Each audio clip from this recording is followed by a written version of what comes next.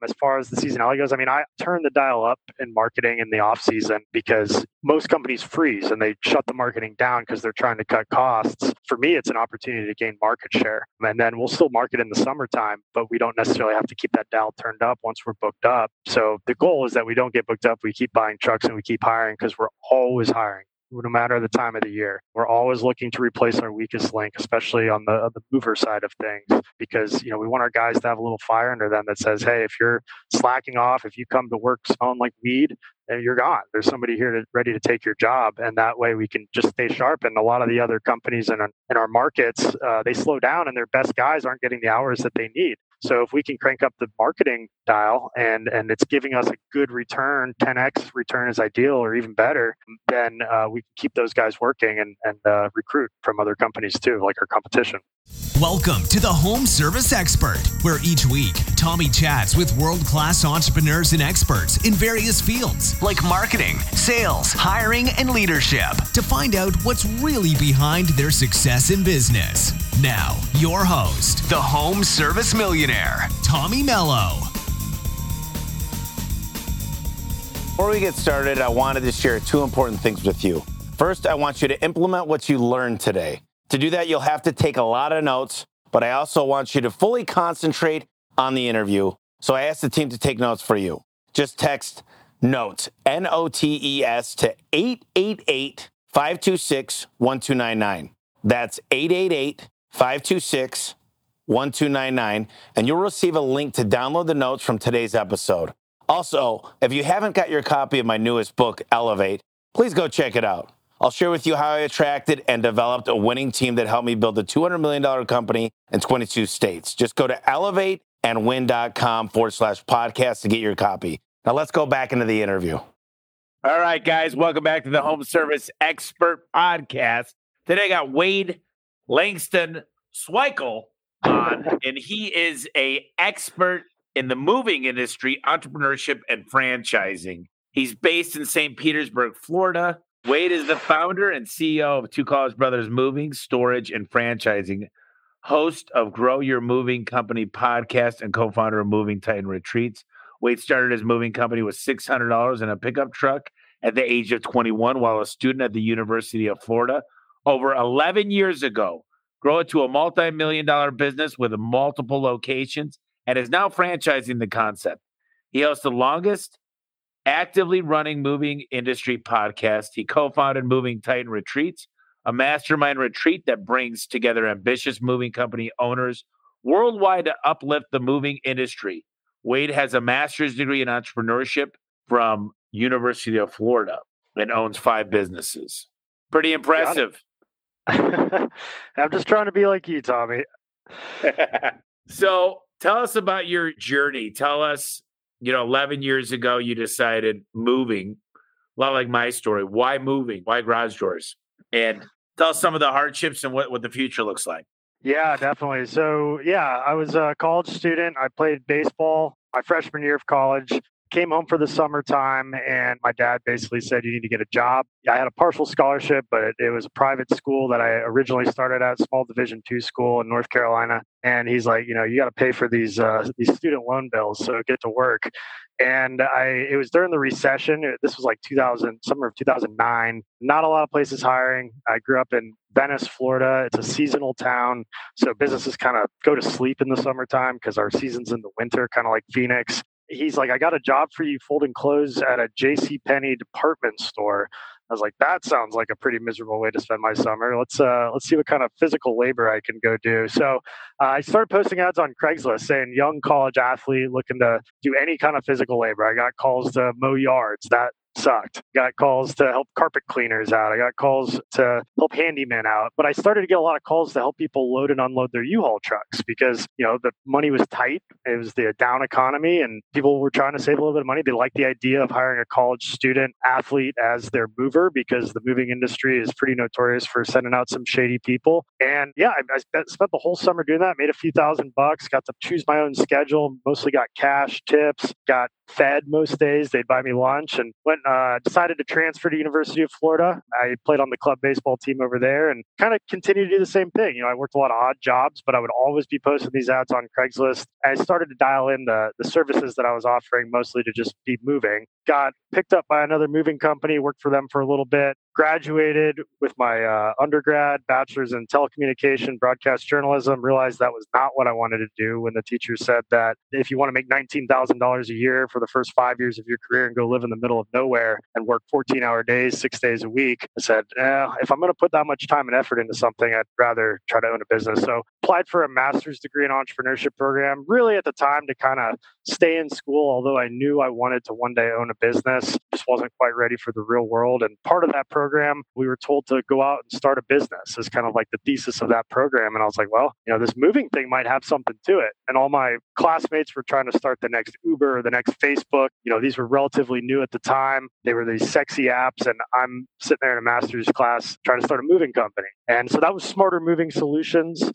We competed actually against two college brothers moving and storage. That was started by a couple other college students, and I loved their branding. Saw their truck pull up at a stoplight one day, and I was like, that's exactly what my idea was. That's exactly what I wanted to do. And I kept one of their flyers on my desk for a whole year, just looking at their brand and just kind of visualizing, I wanted to be like them. I wanted to emulate what they had done. They'd been in business a couple years longer. And one day I'm sitting there, I'm talking to one of my employees, and I'm like, how can we scale this thing? How can we grow? They supposedly had like 3 locations across Florida, and I wanted to open up more locations, even though I was nowhere near to do that. And they called me, my phone rang. It was one of the original brothers, and they said, hey, we're trying to sell the business. We want to go do some other stuff. And like my jaw hit the floor. I was like, no way. Like I've been idolizing you guys. So met up with them. They basically were like, we're trying to sell it. We want $45,000. And I was like, I've got 15. And I didn't even have 15 at the time. But it took me up on the offer, and they accepted my lowball offer, and I scraped together 15 grand. My older brother had given me a 3-year loan to be able to cover this $15,000 thing. And I graduated from that master's program and said, this is what I want to do. Like, I'm having fun. I love being my own boss. I love running a business. And I decided to consolidate the brand into the two college brothers model. I didn't know there were all these other collegiate branded moving companies that are out there. I didn't find that out for a couple of years after that. It just started to take off, and that was in Gainesville. It was a pretty small market,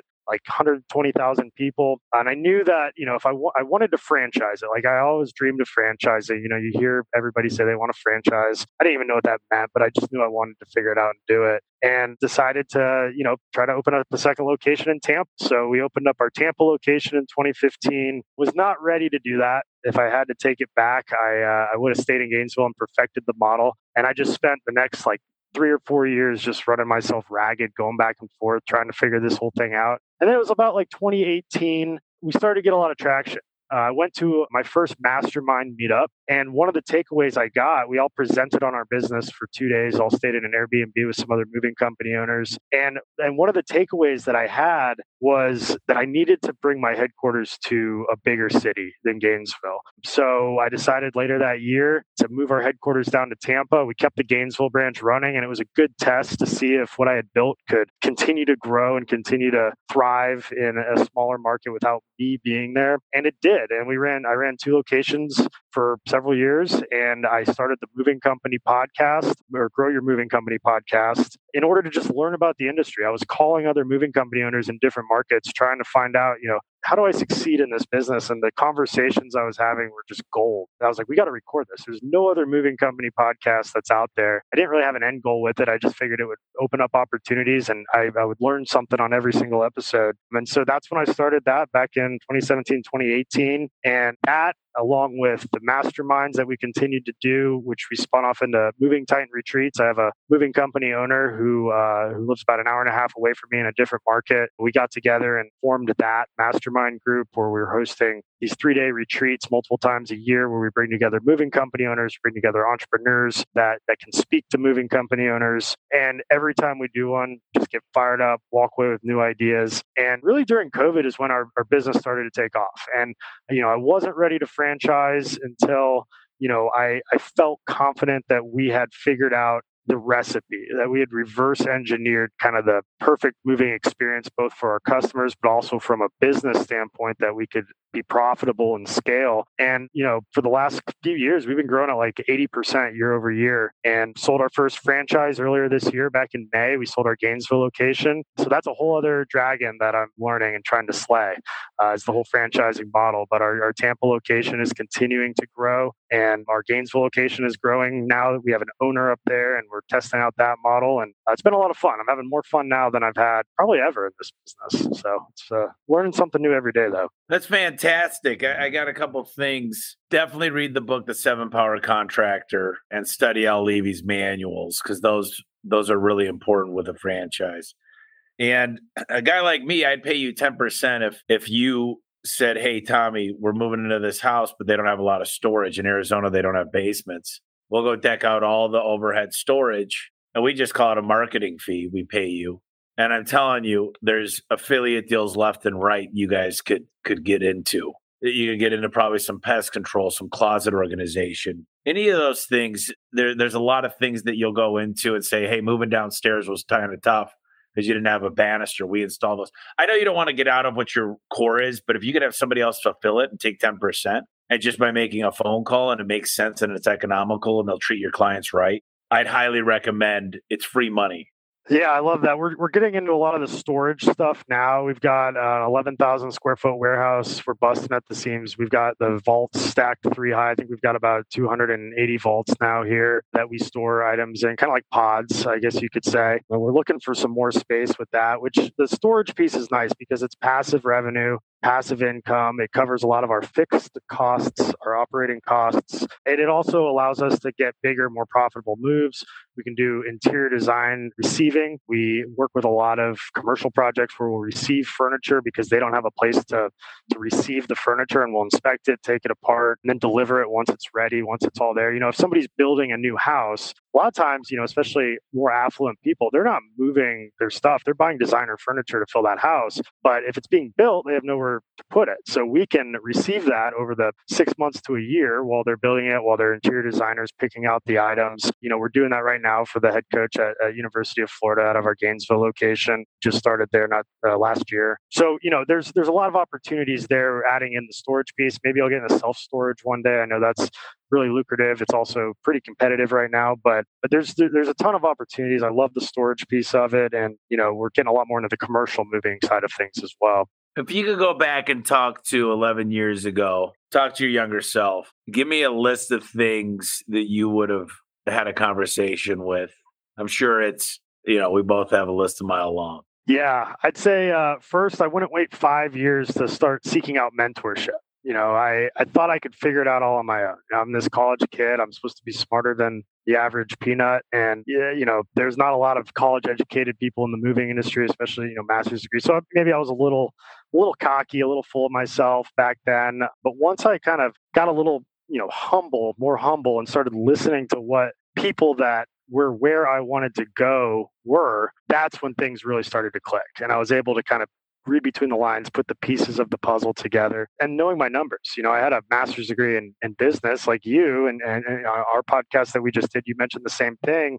I didn't know, I barely passed finance, barely got through accounting. I thought, as long as cash is coming in and my bank balance is growing, that's it, right? I can just buy what I can afford, but it's just so much more than that. So as you know, and as we grow and get bigger, and we're well into the multi-million-dollar range out of our Tampa location, our Gainesville location is too. Like, it just gets more complicated. You need cash flow projections. You need to have your cost of goods sold dialed in. You need certain metrics for labor percentage, fuel percentage. Claims need to be below a certain level. Your administrative expenses for employees needs to be under 10%. Our marketing needs to be under 10%. So, I didn't know any of that. If I would have known where the numbers should be, how to create a healthy P&L, I would have gotten a lot farther along. And then just having trackable marketing expenses. I've read a lot of Dan Kennedy's stuff, and I love everything that he has with, the no BS direct response for non-direct response marketing businesses. I found out about Dan Kennedy through the I Love Marketing podcast, which I just heard you do an episode with Joe Polish on.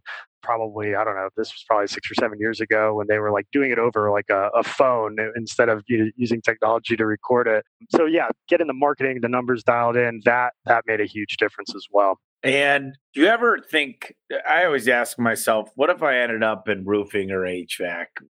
My average tickets with door sales, I think 1237. I service anywhere from 15 to 18,000 clients a month. And I say, if I was this tenacious about another industry, and I don't really have this what if moment, I just think I'm really happy with where I landed. I wouldn't change it for the world. I'm in a really good spot. But, do you ever think, I met an HVAC guy that got into garage doors and he said, how do you even do this? And then I meet garage door guys that got into HVAC. One guy, 7 million in 12 years of garage doors, 7 million. He hit the 12th year. First year in HVAC, did 12 million. And this guy told me, I was just in Dallas. He said, it's so much easier in HVAC. What are your thoughts? Is there anything that you ever have a moment of just like, is the juice worth the squeeze? Or you're all in? At this point, I'm all in. But for the first like 7 or 8 years of my business, I was like, what the hell am I doing? Like I felt like I was stuck in my business. My business ran me. I didn't run the business.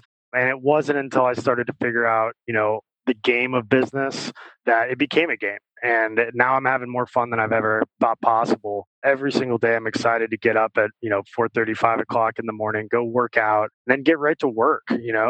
Last night I was working until 11:30 at night, and I had to like force myself to go to bed because I knew I had to be, we started a 6 a.m. six-pack club with our team. So Tuesdays and Thursdays, we all work out together. And so I knew I had to get up. So I had to force myself to go to bed because I was just so immersed in that like flow state, working on a project, dialing in, some job costing stuff. We're getting ready to redo our whole pricing model, actually rolling that out tomorrow at our monthly sales meeting. And basically it's designed to widen our margins by up to 22%, but psychologically be competitive to the client, better service the client, better track our line items on different revenue streams and how those tie directly to certain expenses like fuel or labor, for example. So yeah, there were definitely a lot of those times, and my mind is always turning. I either own or I'm a partner in 5 businesses right now. I got a wiffle ball league that I just invested in, which is a ton of fun. If you played baseball, try wiffle ball.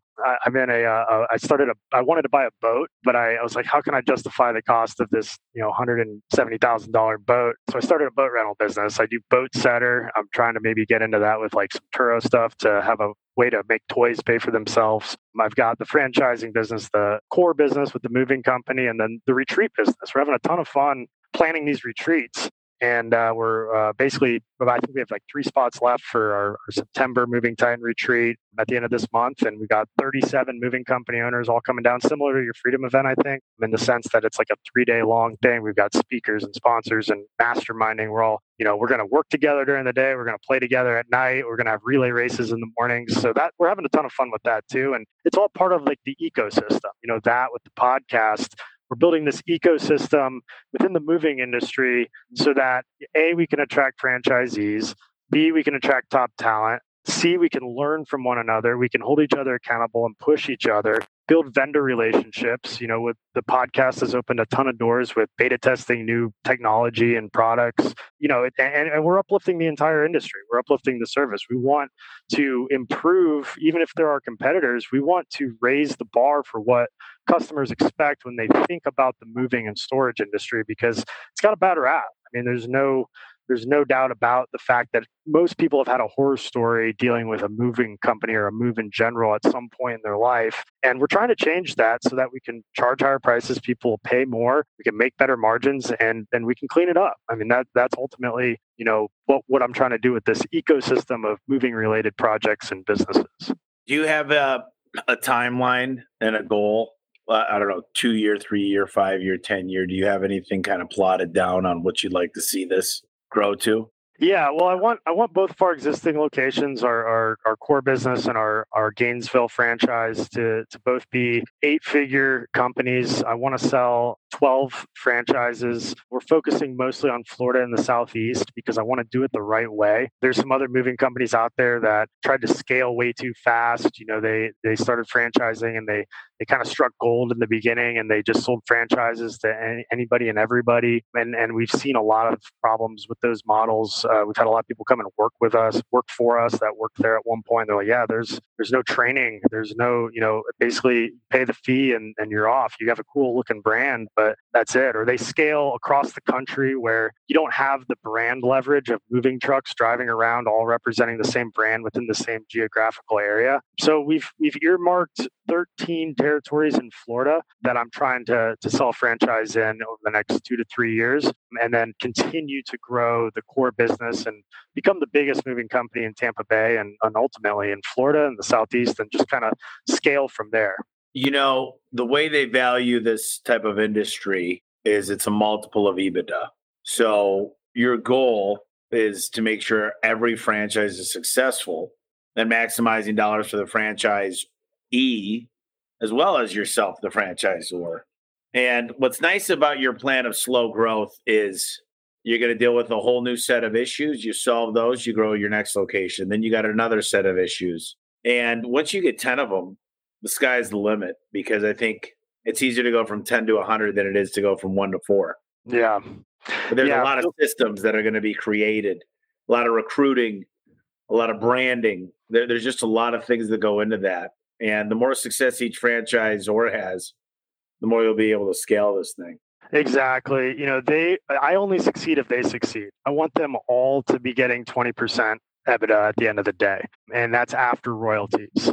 If they can't do that, then I've failed as the engineer behind this whole project. We use Trainual. We've got every single role from our movers to our salespeople to our managers to myself to our we have a fractional CFO that we work with right now. That's basically a member. He's an extension of our team. He works with I think 2 other moving companies, and he's helping us create the systems and processes from a numbers and accounting standpoint so that we can get that organized and all dialed in. We've got a video company on retainer right now that's filming training videos, and we're using that content that we're filming for our training videos as cross promotional stuff. We're building out a YouTube channel and setting up reels on social media, Instagram, so that we can multi-purpose that. But he's coming in here every other week and filming our processes. So we've got everything in writing. We've got it in Trainual. We've got a test for it all. But I'm trying to figure out the best way that we can train on it, because you could have the best process in the world, but if nobody follows it or nobody understands it, then it's not going to work. So I'm trying to cover every angle how people learn. Having been to college and all that stuff, I've learned a lot of ways that don't work on how to teach you stuff. But I've found that putting it in writing, recording an audio version that people can listen to while they're doing chores or driving or whatever, making the videos, and then incorporating the hands-on approach, the kinesthetic approach, and then testing for the comprehension on all of those things is starting to work out really well. We have meetings with different departments every day, because at this point, my job is mostly running the business and leading the business with meetings and reports. I have flash reports that I look at weekly. I look at reports monthly, like profit and loss. We have sales huddles every single day where we go over the bookings, the leads, the missed calls, the talk times, the outbound dials that we're monitoring through Ring Central with the different user profiles that we have set up there.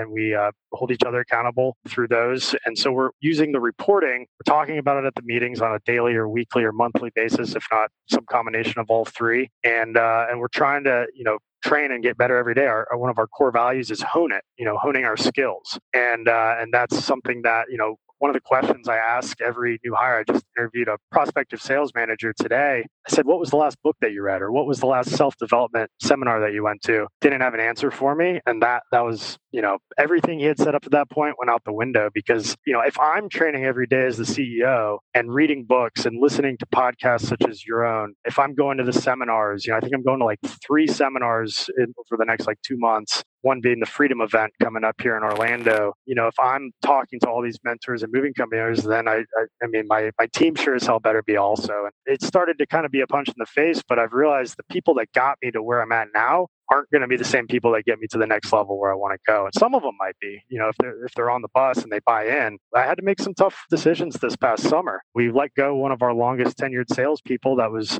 selling $150,000 a month because he just wasn't buying in. He was thinking small. He was, not following the processes how we wanted them to be fulfilled. And, we had to make a really difficult decision because it was nothing personal. I really like the guy, but we need people that buy into the vision and the processes that we're trying to create to get to where we want to go. Ken Gooderich with Gettle told me at a board meeting, he said, he looked at every single person on my team and said, Tommy calls me sometimes at midnight. He goes, he does 5 podcasts a week. He's devouring books. He speaks on stages. He's a relationship guy. He goes, Tommy, I'm a little worried that these guys aren't going to be able to keep up with you.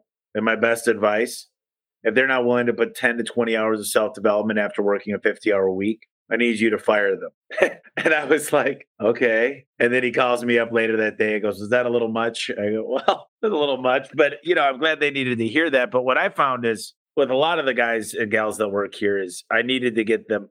I got so obsessed with learning and they saw me. And then when I invited them to go on a trip without me and go do a, ride along with another company and go visit another shop tour and go to an event. I don't know if I was afraid to do that because, what happens if you train them and they leave? But what happens if you train them and they stay? And now it's kind of part of the culture. It's like, listen, you want to go get training. You want to pay for a class. We're going to pay for it for you. You want to go on a trip. You want to go visit a market. You want to go visit another industry. We're part of Cortex Group, so we've got access to all these other massive companies. And, I will say sometimes you got to give people a nudge. I remember the first book that got handed to me was The E-Myth Revisited by my CPA, and I just became an avid reader after that. Before that was To Kill a Mockingbird or Lord of the Flies or something. So I got a question for you. So there's a lot of moving companies, just like Raj George, HVAC, plumbing, electrical, you name it, pool companies. How do you differentiate yourself? What are some of the things, and a lot of people say we're open nights, weekends, we do background checks. Those really aren't competitive advantages because someone else could duplicate that. What do you guys what are you known for that says, wow, we want to go with you guys because of that? Yeah, so the book Raving Fans had a big impact on me, and I took it, kind of to the extreme like I tend to do sometimes, but I hired a chief of Raving Fans, and then we rolled out the Raving Fan Guarantee. So our chief of Raving Fans is essentially somebody whose sole job it is to turn every single client that we move into a Raving Fan. We made it our mission to create a 5-star Raving Fan on every move. The back of our movers' shirts have a big QR code on it that says our mission is to create a 5-star Raving Fan, and they can scan that code and they can leave a Google review. So everybody better be on their best behavior, because if they're not, then somebody can easily scan that, even if it's in the back of the grocery store waiting in line. If they're goofing around or doing something or cussing or whatever, that's going to negatively reflect on our company. So we hold ourselves to that standard with our mission to create those 5-star Raving Fans on every move. And then we took it one step further with the Raving Fan Guarantee, which no other moving company is doing this, but it's basically a money back guarantee. If you're not happy with the guys that we send out to your home, we're going to refund you for the cost of them. We're not going to take your money unless you are a Raving Fan. And we're going to do everything we can to make you a Raving Fan. That doesn't mean that, they're going to make a human error and drop something and break something from time to time. I mean, that happens. It's just part of business. It's a cost of doing business, but we're going to do everything we possibly can to make it right. And if we can't make it right, then we're going to give you your money back, because we're not taking somebody's money, and nobody's giving a money back guarantee in the moving industry, at least not in my markets. So that, I think, is probably the biggest thing. Of course, the systems and the training and the processes and the background checks that we have on our guys and the drug testing. But I mean, that should all be standard. The bar has just been set so low in the moving industry. I mean, almost every company I talk to doesn't even do background checks and drug testing for their guys. Well, they can't, because they can't find anybody at the rates they want to pay. Right, exactly. And to me, that's a cop-out. I mean, that's taking a shortcut. We have people that come and apply to work with us every time. We pay some of the highest wages for movers in the industry, at least in our markets. Man, we have people that want to work for us. We've got a fun culture. We do fun stuff. And we don't hire we probably hire, if we have 100 applicants on Indeed, we might call 10 for an interview and we might hire one or two because they just don't make the cut. And then, we set those expectations. And if they don't buy into it, then they're not going to last here long. They have to live up to our core values. Number one is be honest. Number two is own it. Practice extreme ownership. Number three is hone it. We want to always be looking to get better no matter what role you're in, and then hustle. We want to work harder than anybody else. I want every mover to be the hardest working mover in the room, let alone in the city. The same thing goes for our sales and every other department that we have. And if we can't live up to that, it's not the days of the yellow pages anymore. A lot of moving companies grew because they take out a $250,000 spread in the yellow pages in a big city. And, it didn't matter what service they provided. And I think that's why the moving industry got a bad rap.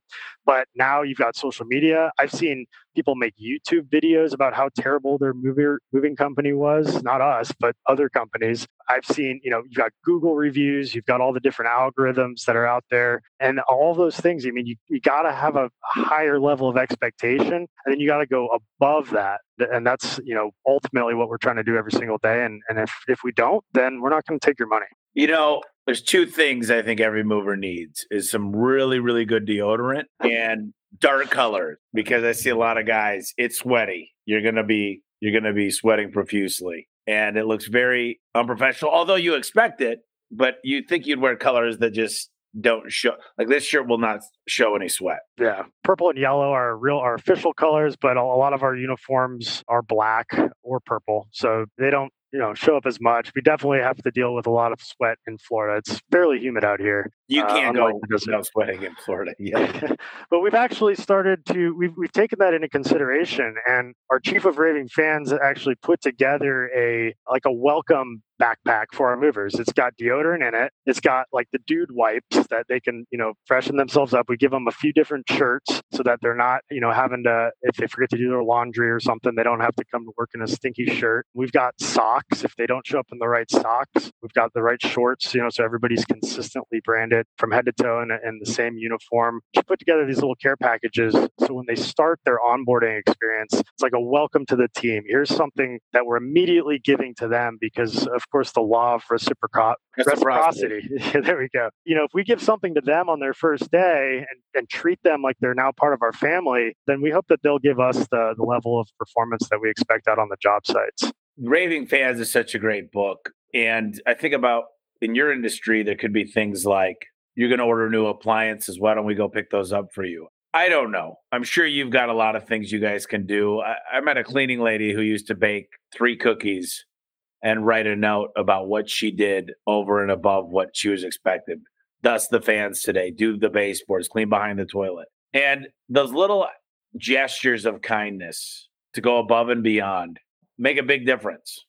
Before we continue this interview, I wanted to remind you about something important. We're a few weeks away from the event that could change your life. Do you have a clear plan for your business in 2024? Do you know who you need to get on board to achieve that plan? Do you have the connections to turn that plan into a reality? If not, the Freedom Event is your opportunity to change that forever. But every day that passes, this opportunity is fading away. And I don't want you to regret not being here, because hundreds of other business owners have already made up their minds and got their tickets. They've made a decision to step up and learn from the brightest minds in the home service industry. Not just learn, but also build a network to help them turn their notes and their notepads into actionable items. I'm talking about the opportunity to connect with the same people who helped me build my $200 million garage door repair and installation company. So which side of the fence do you want to be on? The one side looking from the outside, or the one joining us in shaping the future of the industry? If you're ready to elevate your business, create more freedom for yourself and your family, and make a bunch of money in the process, I invite you to join us at the Freedom Event this November. Go to TommyMello.com/freedom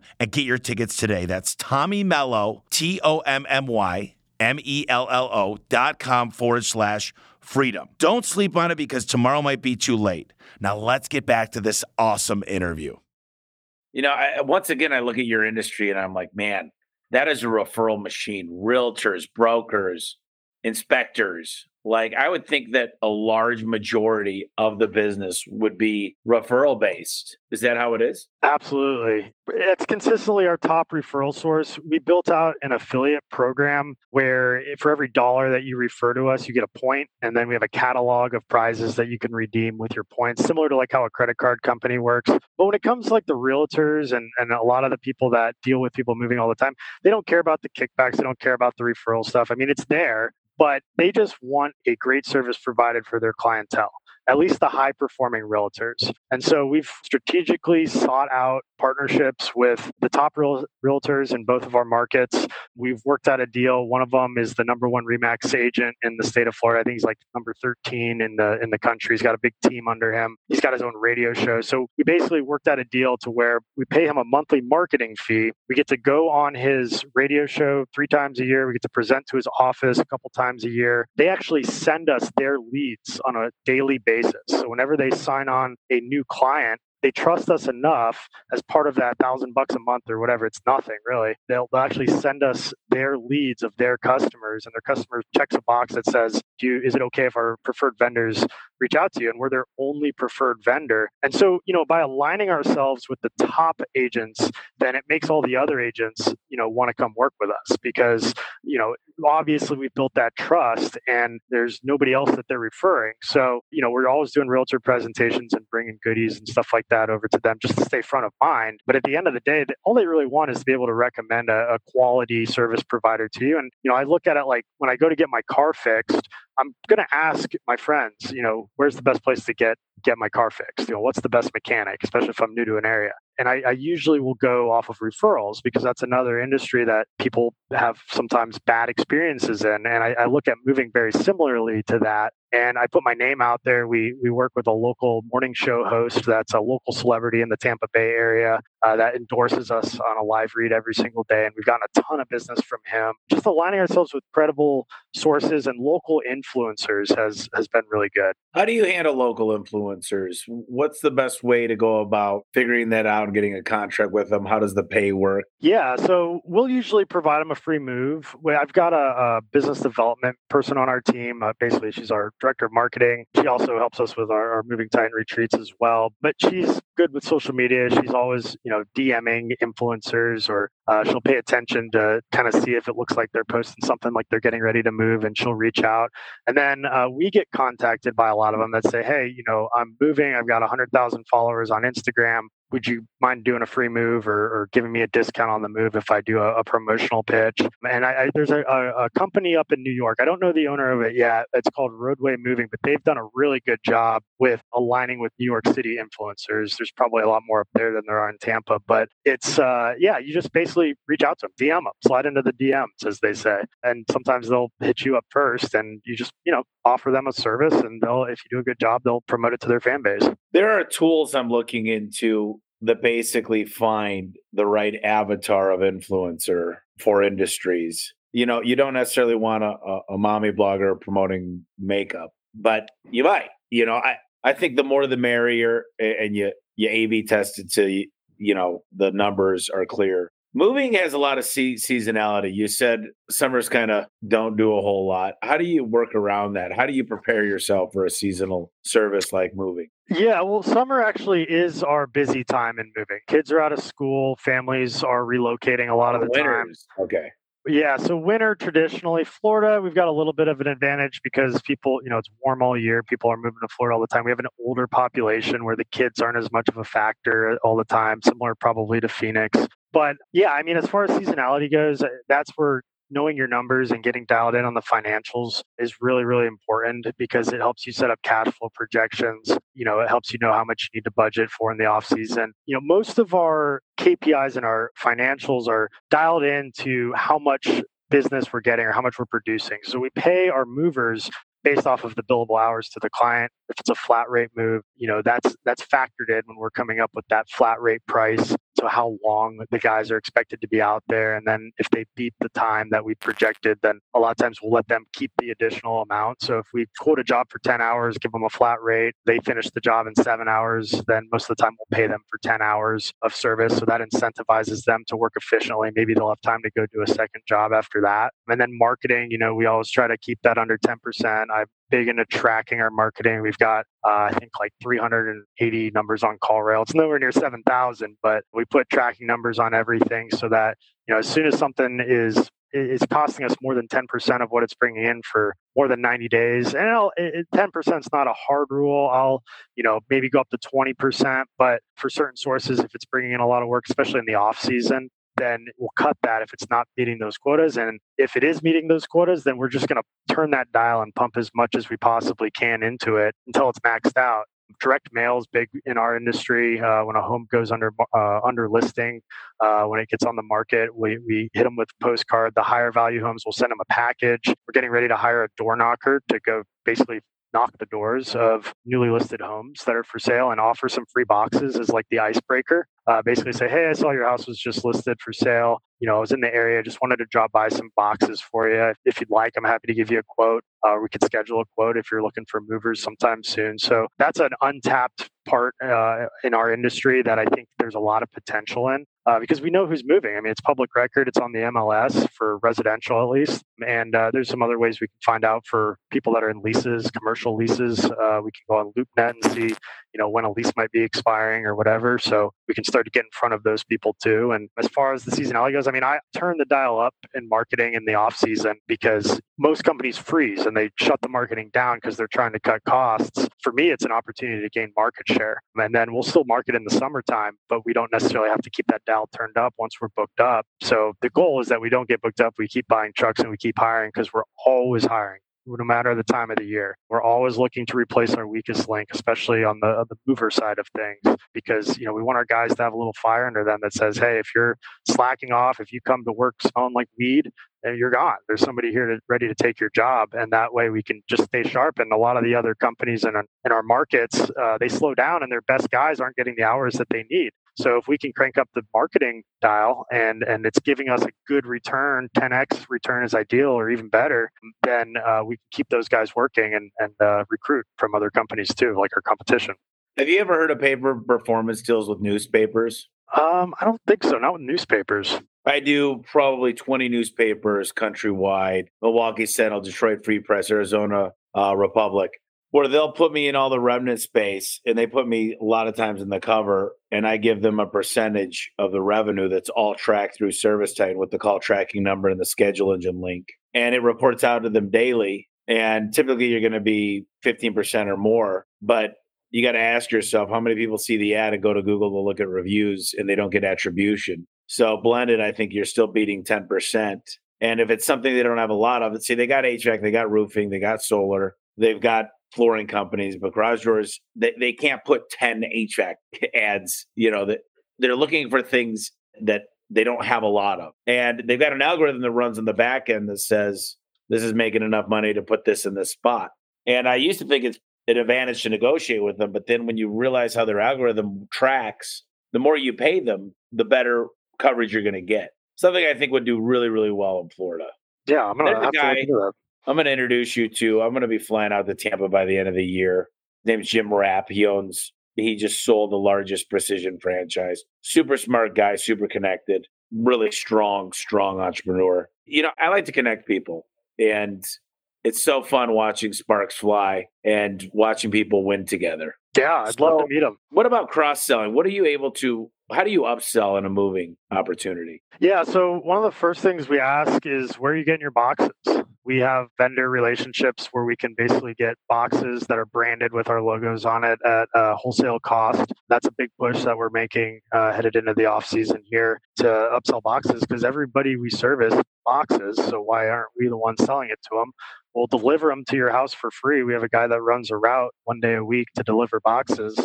We've got the storage piece. There's a lot we can do with the storage piece. I mentioned receiving. unpacking services, packing services. There's removal services. We're not a junk removal company. We don't advertise that we're a junk removal company, but if you move in somewhere and, your couch doesn't match the house, we'll haul it away for you or go donate it somewhere. So there's an opportunity there. Those are a few of the ways that we're doing it. But I know you had kind of mentioned getting kind of kickbacks from other home services that are involved in the moving process. And, that's an area that I haven't really explored a whole lot, but definitely something I'm open to hearing strategies on. Yeah, well, listen, you're sitting there moving to an empty house. And what if you hired us 2 days before to go put all the storage and we labeled it Christmas tree, everything, the sports for the kids, the golfs, the camping equipment. I think it would make your job easier and say, listen, do you want all these boxes spread out throughout the house, or is some of this stuff seasonal that you want it to be in an accessible area but out of the way? You're doing them a favor and you become a marketing channel, and it's a win-win. So yeah, absolutely. There's a guy. Items. What's that? I said we can store those items too. If they've got Christmas stuff, or if they have something that doesn't match their house, like maybe family heirlooms, pictures, whatever it is, we'll store one item or we'll store your whole house. That's part of the beauty of storage. But are you talking more like other vendors that we would contract out to service them or refer to? Yeah, I'm saying the overhead storage that hangs in the garage or the cabinets. You say, listen, this company will come in and we can actually build it for them to show them what the garage will look like. And they're pretty slick. I mean, you know what they look like. They overhang. They can go above the garage and the overhead storage. And a lot of times people put their Christmas tree, anything that they're not going to use on the regular, they'll put up there. And they got ones on cables that we can lower down using an app on your phone. So they're really easily accessible out of the way. I think they're great. I mean, I have them in my house. And I'm a big fan of them, and everybody that I show is like, I need those. And they're not expensive. I mean, you get the whole garage done with like tons and tons of space for under $1,000. And, you make $100, but you're making your job easier. It looks better. It looks cleaner. You help the client out. You just go into a stud, or potentially you can start selling those. But I think once you start, a lot of the stuff you figure, shoot, I'm making 10% for doing nothing. I don't need to figure out another business. At what point do you think we would sell that? I think that's probably the most friction that I could see is, does our salesperson sell that with the move? Do the movers sell that? Do we have somebody that comes in after the movers or checks on the movers that is looking for those opportunities? Well, what I would say is, what do you have for storage in this home? Because we noticed that the garage was a great opportunity to put. And you get a company that goes out there that's one of the only things they do. You've heard of a jack of many trades, a master of none. You could sell them. I mean, we spent the last 2.5 years sourcing them to get them to a sleek, fast install that's affordable, and it's a great upsell. We're in your garage. So I'm looking for as many affiliate deals as I could. You could sell them, but I'd make sure I got a specialist, a department that handles that. I wouldn't have a mover trying to figure out where the studs are, getting a stud finder, now getting on a ladder. What you'll find is you'll really ruin production. You'll have a guy that's doing stuff that he's just not a specialist in.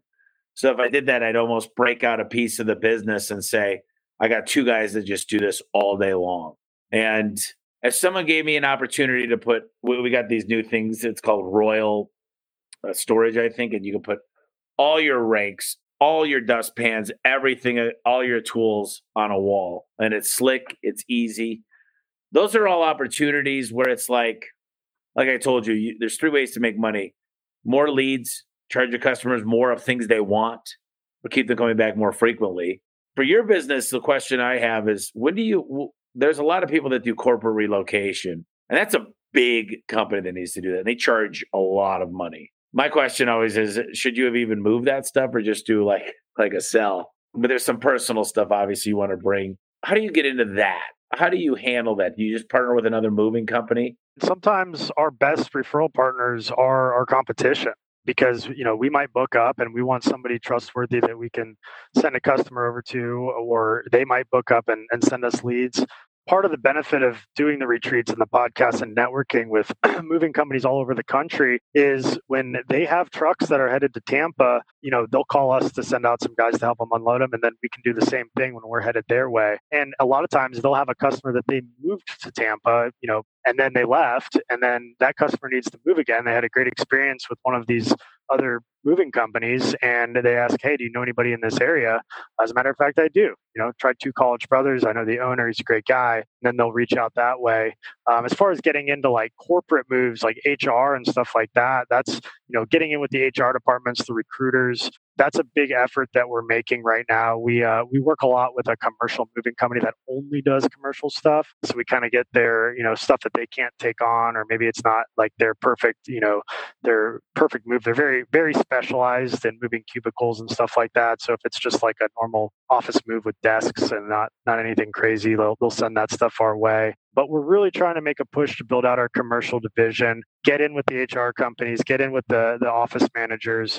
Once our guys are there on site, walking around in uniform, they see the caliber of mover that is there, that we show up on time. I mean, showing up on time and answering the phone when people call separates us from 70, if not more percent of our competition. And so like I said, the bar is very low in the industry right now. And, we're trying to raise that so that we can just have a better customer experience at the end of the day. But just doing the little things when we're doing a small move and, we get our foot in the door, and it tends to just open up a lot more opportunities there. For me, I just want it to be done hassle-free. I don't want to have to worry about people going in my house. I mean, probably like wearing booties would be a good, it's like, these are my prized possessions. Otherwise I wouldn't be bringing them. And when there's a great book by Dan Kennedy, Marketing to the Affluent. And when you figure out where your avatar hangs out, Alex Ramosi, I just read a quote by him. He said, it's easier to sell a massive sale to an affluent rich client than it is to sell a bunch of small sales to a lot of cheap broke clients. And it really makes you think. I used to think everybody in the garage door industry was my client. If you own a garage door, you're my client.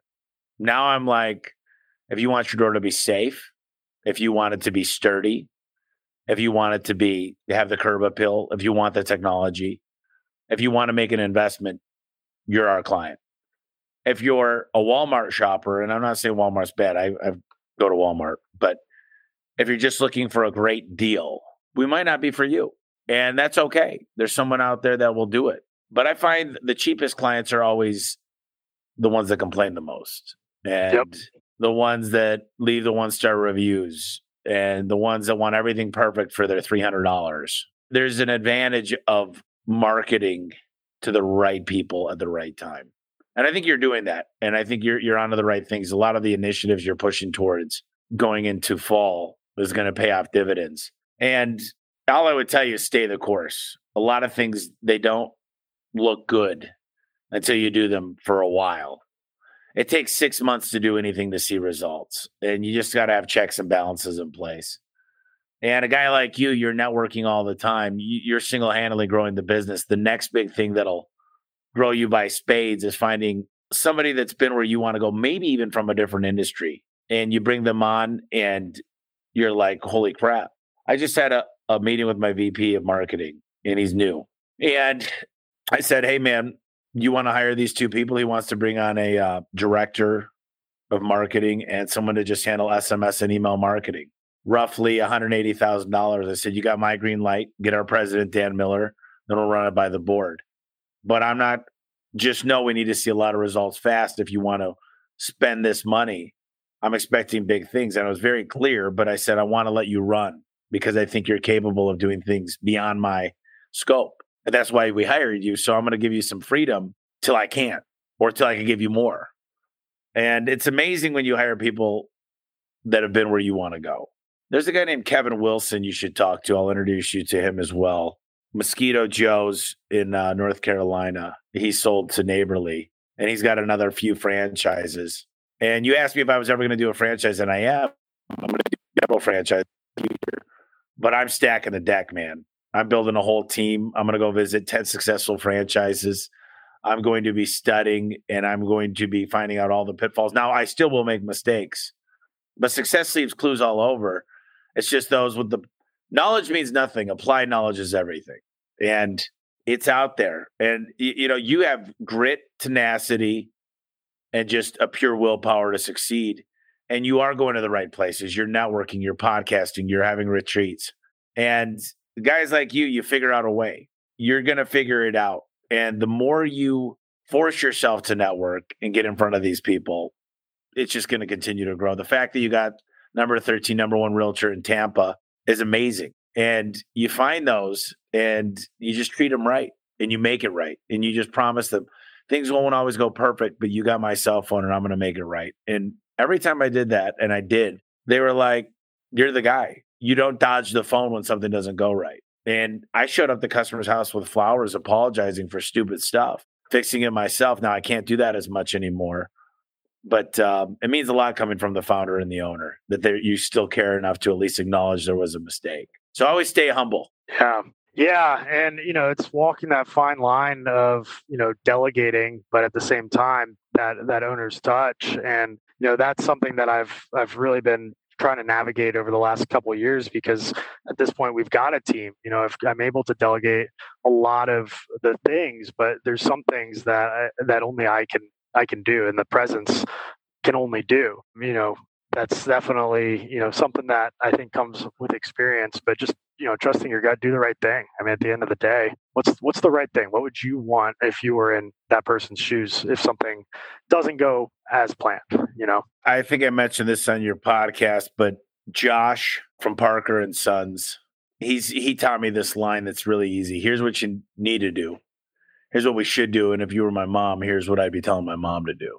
And it's so easy to remember, and any guy could learn that. But genuinely think about, if this was my mom, my grandma, my uncle I grew up with, what exactly would I be telling them? I always say, sell from your heart. Do the honest thing. Don't worry about the pricing. Do what you would do. The pricing I make to make sure we pay our bills and end up with a profit at the end of the day. That way your job is sustainable. We're going to grow. You're going to have a lot of upward momentum to move up in the company. But regardless of the price, advise what you would do in their situation. You got to explore and ask a lot of questions. A great doctor says, are you smoking cigarettes? What's your alcohol intake? Is there anything's going on? What's your anxiety? What's your stress? Is there anything bothering you? They're going to ask a million questions before they're going to give you a prescription. And they're going to get to know the person before they really don't sell out of your own pocket. Find out what's great for them. Are they on a budget? What's the plans? Is this a short-term move?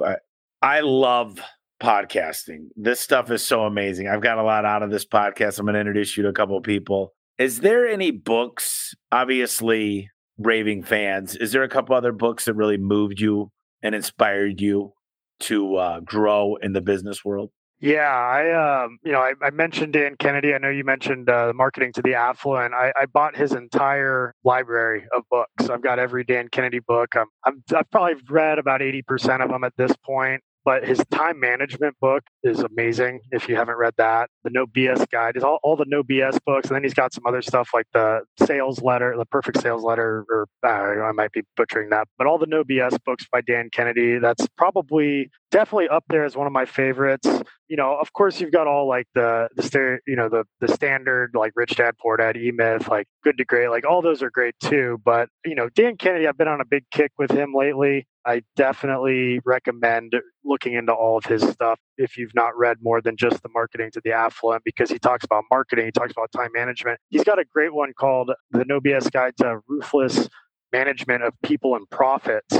And that one it's hard hitting. He's brash in it, but it's good. It's good stuff. So yeah, I mean, I'd say that's the first one, the first series, I guess, author that jumps to mind. But I mean, I'm always listening to Audible.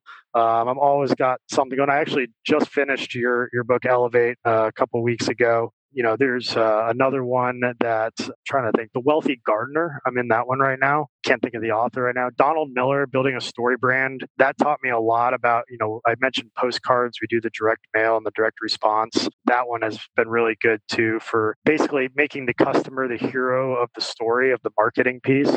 So some really good stuff there. We're starting to work. I know he's not necessarily an author, but Andy Elliott. I took 6 people on our team out to an Andy Elliott seminar at the beginning of August or middle of August. And basically, he doesn't know anything about moving industry yet, but we're looking at collaborating on some training programs with him. And we're going to bring him out to our Moving 10 retreat in March. He's going to be doing a whole day of sales training there. And one of the things he said too, to touch on your point earlier, was it's a lot, a rebuttal when a customer says your price is too high is, would you rather pay a little bit more up front and have it done right? Or would you rather pay less up front and then pay a lot more fixing whatever the lower cost company is doing? And that really stuck with me too. So we're doing a lot of that training too. I guess not really a book, got a little sidetracked, but yeah, hopefully, those, definitely check those out if you haven't read any of those. Yeah, we also use Andy Elliott quite a bit. He's been in here. We did a podcast, and I'm a big fan of his, but I get coaches all the time. I read a book, I call them up, get them on the podcast, pay them to do stuff.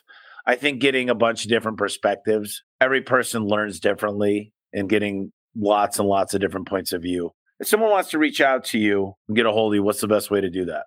Yeah, you can connect with me on Instagram at Wade Swikle. Swikle is the last name. Looks like Swikle. You can email me. You can send me an email, wade@twocollegebrothers.com. I check that. So happy. Those are probably the two best ways. Just reach out through social media or email. And finally, Wade, talked a lot here. I always give a few minutes to kind of close us out. Maybe we didn't hit on a subject. Maybe there's entrepreneurs out there that are, they've had it. And maybe you could just breathe some fresh air into them. Just something to focus on. It could be anything. It could be just about life, but I'll give you a few minutes to close this out. Yeah, I think just persist. There was 6 or 8 years of this business that I was not having fun, but something just told me if I quit this business, I'm going to walk away as a quitter to my next business. And, if I can master the moving industry, it's tough. It's a tough industry. You're dealing with movers and you're dealing with people in their third most stressful time in their life behind death and divorce. And you have to be able to navigate that and be a good people person. You have to be able to overcome the industry's reputation. There's trucks that break down. There's furniture that breaks. Like there's a lot of headaches in this industry. But, if I know that it's not can I do it, it's how can I do it? Because there's successful people that have done it. And so just basically looking to reverse engineer what they've done, get the mentorship, get around people that are thinking on a higher level, that aren't, going to happy hour every day after work. Or, I used to play on a softball team where everybody would go drink before the game. They'd drink during the game. They'd go out and drink after the game until midnight. I had to cut that out because those weren't my people. That's not my tribe. Like you got to surround yourself with people that are going to lift you up, that are going to motivate you, that show you what the possibilities really are. And sometimes, if I start to see myself sliding into, hanging around, some old high school friends or whatever too much that aren't sharing the same ambitions that I am, you just got to audit your time. You got to audit your circle.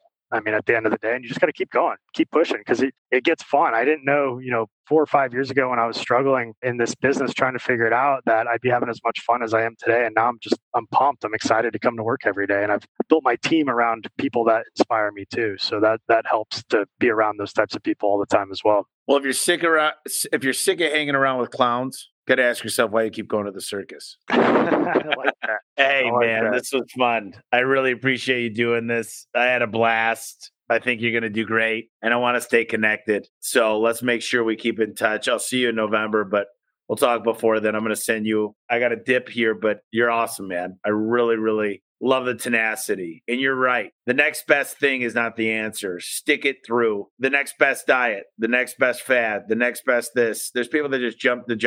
They want stuff to be so easy. Nothing great in life comes easy. Stay dedicated. Put your head down. Do the hard work. And, it's the darkest part of night right before the sun comes out. So just 3 feet from gold. If you're struggling out there, stay the course. You're right there. You're one hire away. You're just stay the course. Put your head down. Stay focused. Hang around with winners, and you'll do it. So I appreciate it, Wade. Yeah, thank you for having me on. This was a lot of fun for me too. Hey there, thanks for tuning into the podcast today. Before I let you go, I want to let everybody know that Elevate is out and ready to buy. I can share with you how I attracted a winning team of over 700 employees in over 20 states. The insights in this book are powerful and can be applied to any business or organization. It's a real game changer for anyone looking to build and develop a high-performing team like over here at A1 Garage Door Service. So if you want to learn the secrets that help me transform my team from stealing the toilet paper to a group of 700 plus employees rowing in the same direction, head over to elevateandwin.com/podcast and grab a copy of the book. Thanks again for listening, and we'll catch up with you next time on the podcast.